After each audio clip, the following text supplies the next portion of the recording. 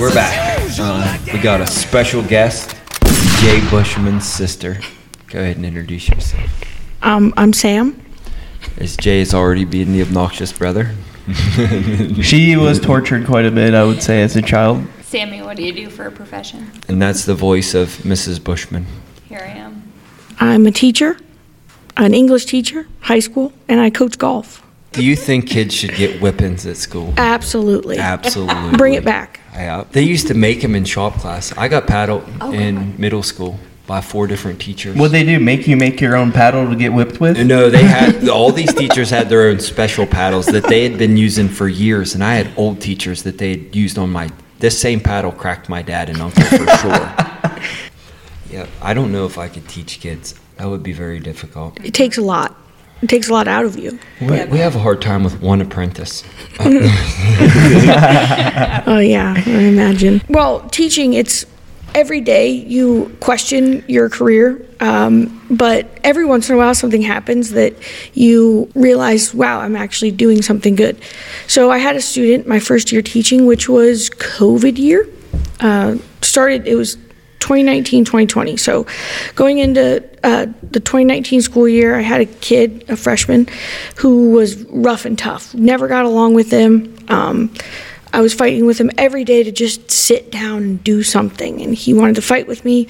And then one day I had enough, and I yelled at him, and then after class I pulled him aside and talked to him a little bit, and I just wanted to know his story. So we were talking, and he came from Chicago. He was in a gang in Chicago selling drugs because he had to afford food to live. And then he ended up moving to Ohio and went to my school. And he told me that in the gang he got shot when he was 13 years old. So after talking to him, I kind of understood where he was coming from, and he doesn't want to listen to authority and doesn't want to, he's got other things to worry about. School is the last thing on his mind. So over the years, he graduated last year, and he is going to the Navy. He left for the Navy already, but went from being rough and tough to actually doing something with his life. And when he left, he gave me the nicest letter and made me cry. So I actually felt like I did something. That's an awesome story. Yeah. That gives us faith in our educational program again. Good for you, Sammy. I know. I try. For real. Killing it out there. That's impressive. Very. Well, we can't even get one kid to come around. Maybe that's why you're so good with youth hunters, Jay, of your genetics rubbing off. Yeah. Honestly, Jay is the youth hunter man. Yeah. Morgan says that I can relate to them because I'm a child, so. That's fair. Well, yeah. Well, I will say that I'm not in the world of hunting at all. Back in March, I came out here and I wanted to shoot some guns because that's what you do when you're in Montana. And they make me nervous, but Jay was a fantastic teacher. He took it seriously. I mean, you have to, it's a gun. Told me every little thing about the gun before he would let me touch it and how to load it, how to unload it. I mean, you're a good teacher. Got to see a professional side of Jay you probably don't ever see. I was shocked. It's been, I don't know, however many years of basically, it's glorified adult babysitting with guns. And, the seriousness of it, you either learn or you die. As a guide, it's very serious because them things are slung around like crazy. And if you live to the end of a guiding career without being shot or about being shot, you won. Yeah. Would you say that you grew up in a hunting family? Absolutely, yeah. It's in the blood, not in my blood though.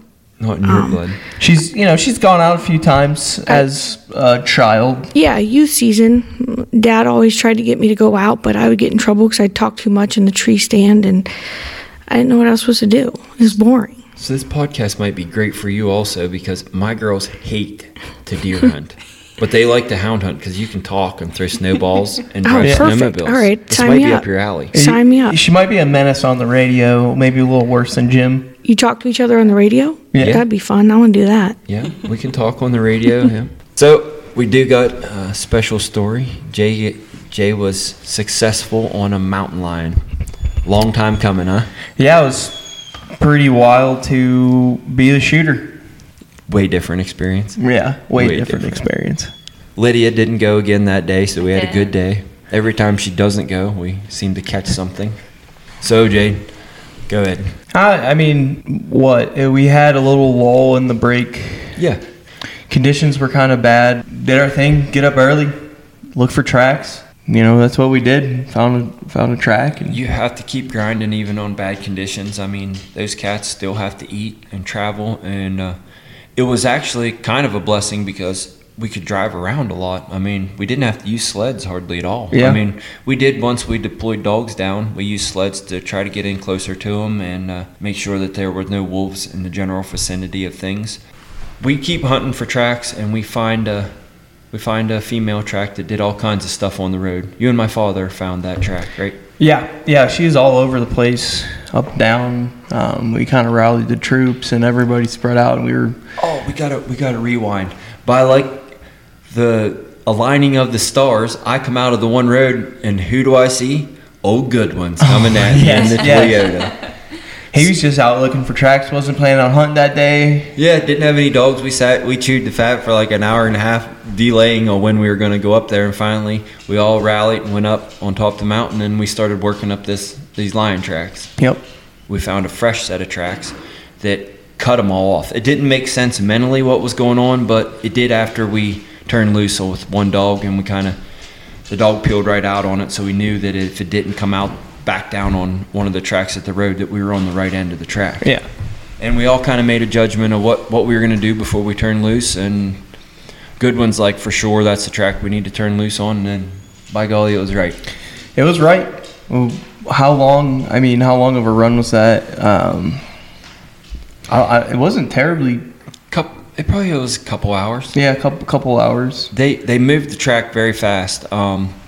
Because the lion was already up on its feet, it just kind of steadily gained momentum. It wasn't like a cold trail to the dogs hitting a hot, fresh lion that's running away from them. This cat was already on his feet traveling, and the track just kept building speed, and finally they dumped into this big canyon, and really no way to get into them without footwork, which was even more fitting.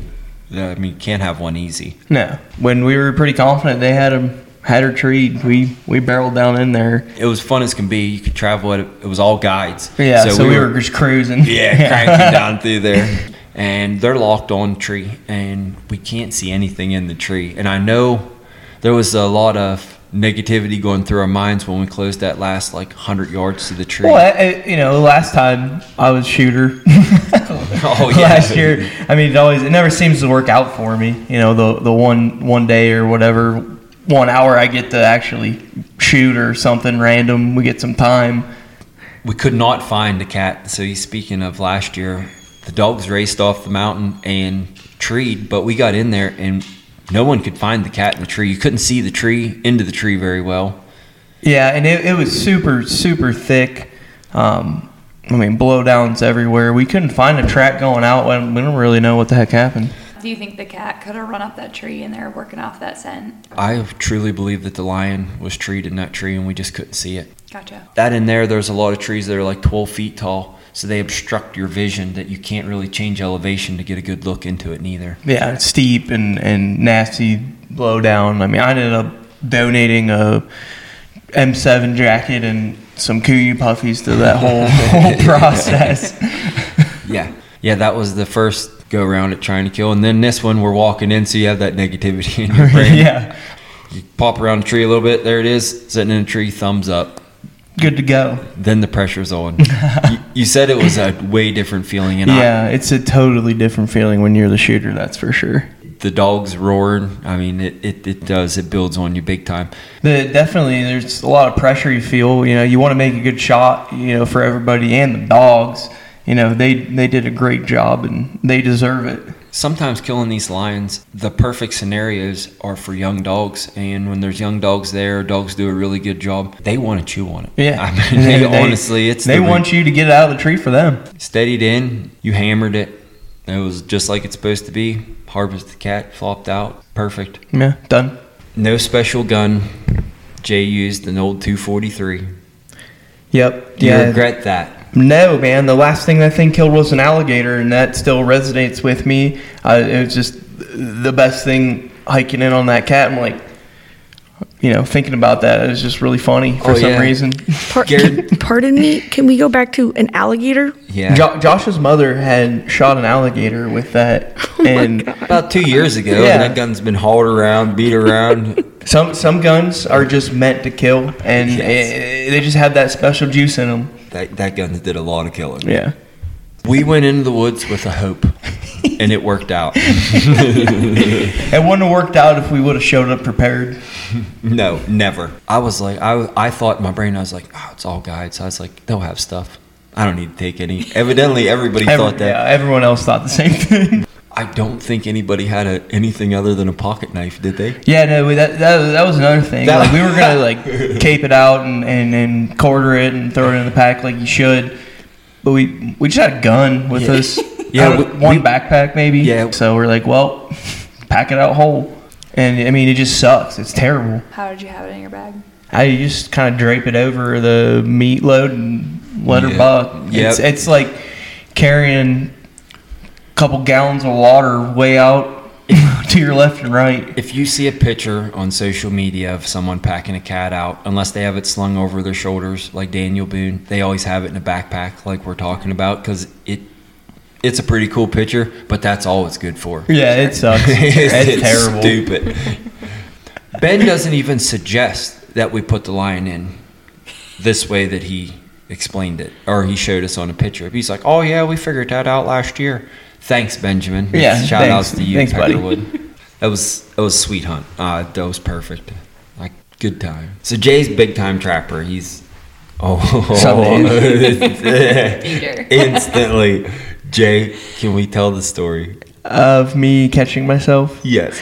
I finally have had a little bit of time to kind of get out and do some beaver trapping. So I kind of always start at the bottom there with some water trapping and get some bait, and then work my way up into some other things. And the other day I happened to not follow the cardinal rule of setting your trap before you wire it to a tree, and I got my hand stuck in a 330 conibear with the safety actually in my pocket that I could have put on top of the trap to prevent it. No, you didn't just get your hand stuck in it. Yeah, hands.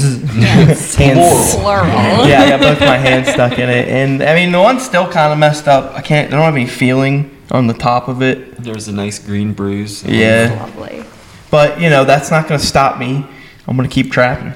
Death before honor, even in trapping. Yep. Let's let your sister tell, because I've heard you've been trapping for a long time. That's like what your family. Samuel, let's hear some. Yeah, I mean, we would get up in elementary school. We'd get up at like 4 a.m, and our dad would take us out to go check traps. I don't even know where.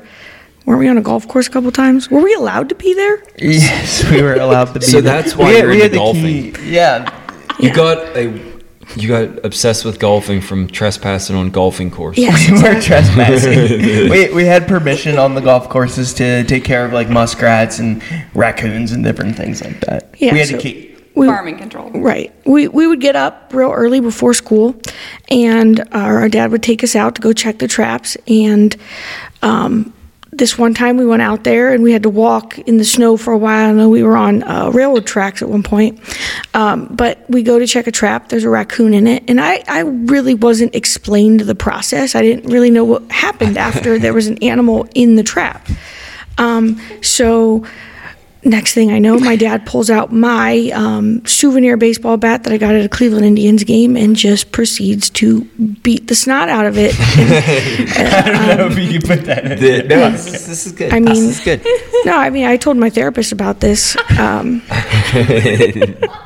I can definitely tell you two are related. Keep going. This is gold. But that was just one of the many moments of my life that I've had trauma from. See, like the thing about our father, is he's cheap, you know what I mean? And, for better or for worse or whatever, back in the day when you could get a full 5-gallon bucket of 22 shells for $40, he still wouldn't want to waste ammo, and we would use a baseball bat to dispatch animals.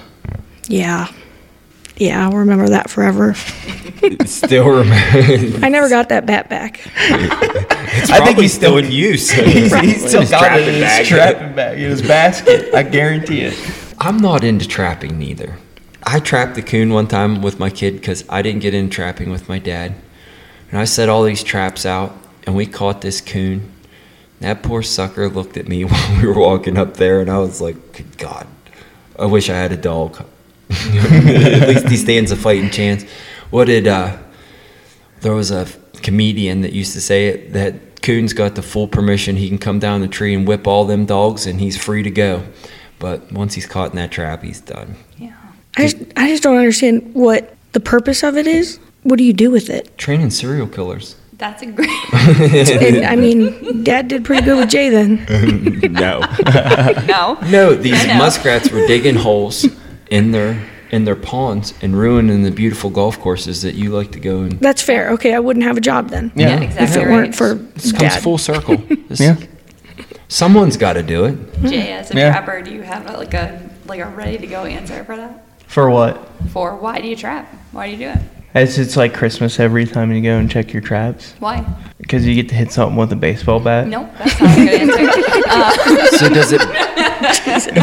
I mean, when it all comes down to it, I mean, there's like a little nuance of, kind of like the old timing feel, doing something, in the woods as mountain men would do. There's a lot of different conservation elements to it as well.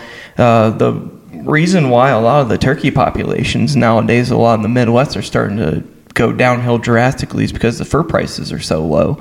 No one's trapping raccoons anymore, and they eat ground nesting birds. And what does everyone like to hunt?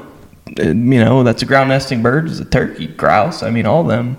I can definitely see how it brings back like a historical nuance, like that whole, because it doesn't matter what kind of technology is not going to help trapping. It comes down to reading sign and being good at it. Yeah, and it's not easy at all. I mean, there's so many different misconceptions when you kind of look at trapping and how everything has been so, I guess, like negative, especially in different movies and things like that towards trapping.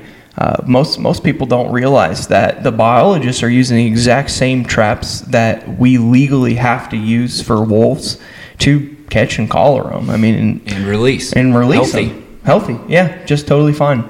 There's so much of that it's just ignorance on people. Yeah, just not researching it. It's scary, or they don't like it, so they're just gonna put their nose up to it, and that's what it is, and that's what will stay in their mind. I could easily take trapping the wrong way, but when I hear Jay talk about it and how he does it, it makes me want to try to do it, and then realize that nostalgia and things that's foredoing it. And hound hunting can be the same way. If it's not portrayed right, it's terrible looking. Have you ever been around a hound hunt? No. Being green as the grass to hound hunting, just what would you think of us? Well, you see one of our dogs is walking around inside the lodge here. What would you think? Do you think that dog would ever bite a mountain lion? No. She's so sweet. I didn't know. I had to ask Lydia before we did this. I was like, is this a hunting dog? And she's like, yeah. I'm like, she seems very domesticated. The wild beasts usually don't make it very well in the hunting world. They have to be pretty well trained, especially to be a big game hound. They need to really learn to hunt with you. So lay out what you would think a lion hunt. Just like how it goes? Yeah. I don't even know where to start, because in my head, how do you, like, where you go to find one, where would you even start to look for one? A. And then B, as soon as I saw one, I would start crying probably. I'm scared of that. But so it would freak you out even more if you knew how little of a distance you would have to go to find a lion track from where we are sitting right now. Oh, thanks for telling me that. There was a couple kills that we found right here behind the lodge.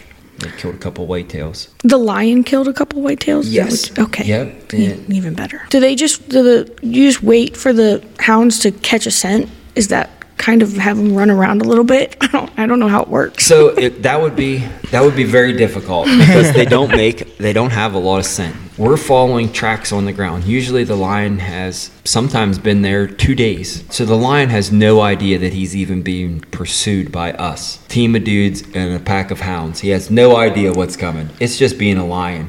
And we follow those tracks until we jump the lion.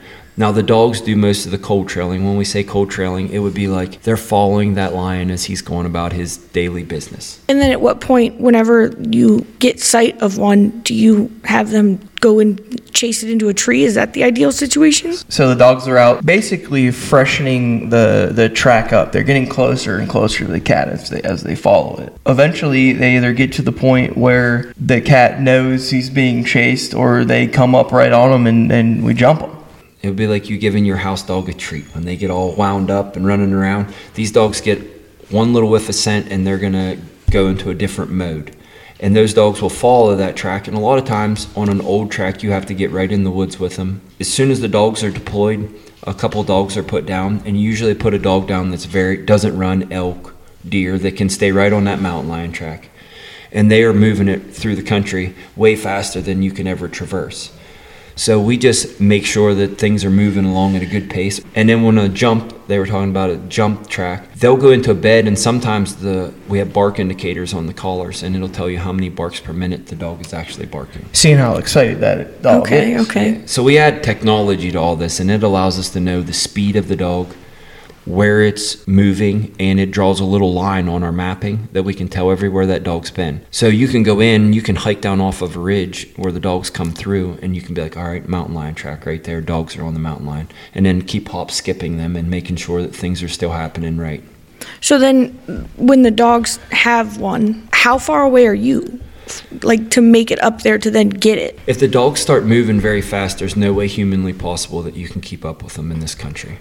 Okay. We had them running almost 7 miles an hour in some nasty country. Yeah. And that's motoring.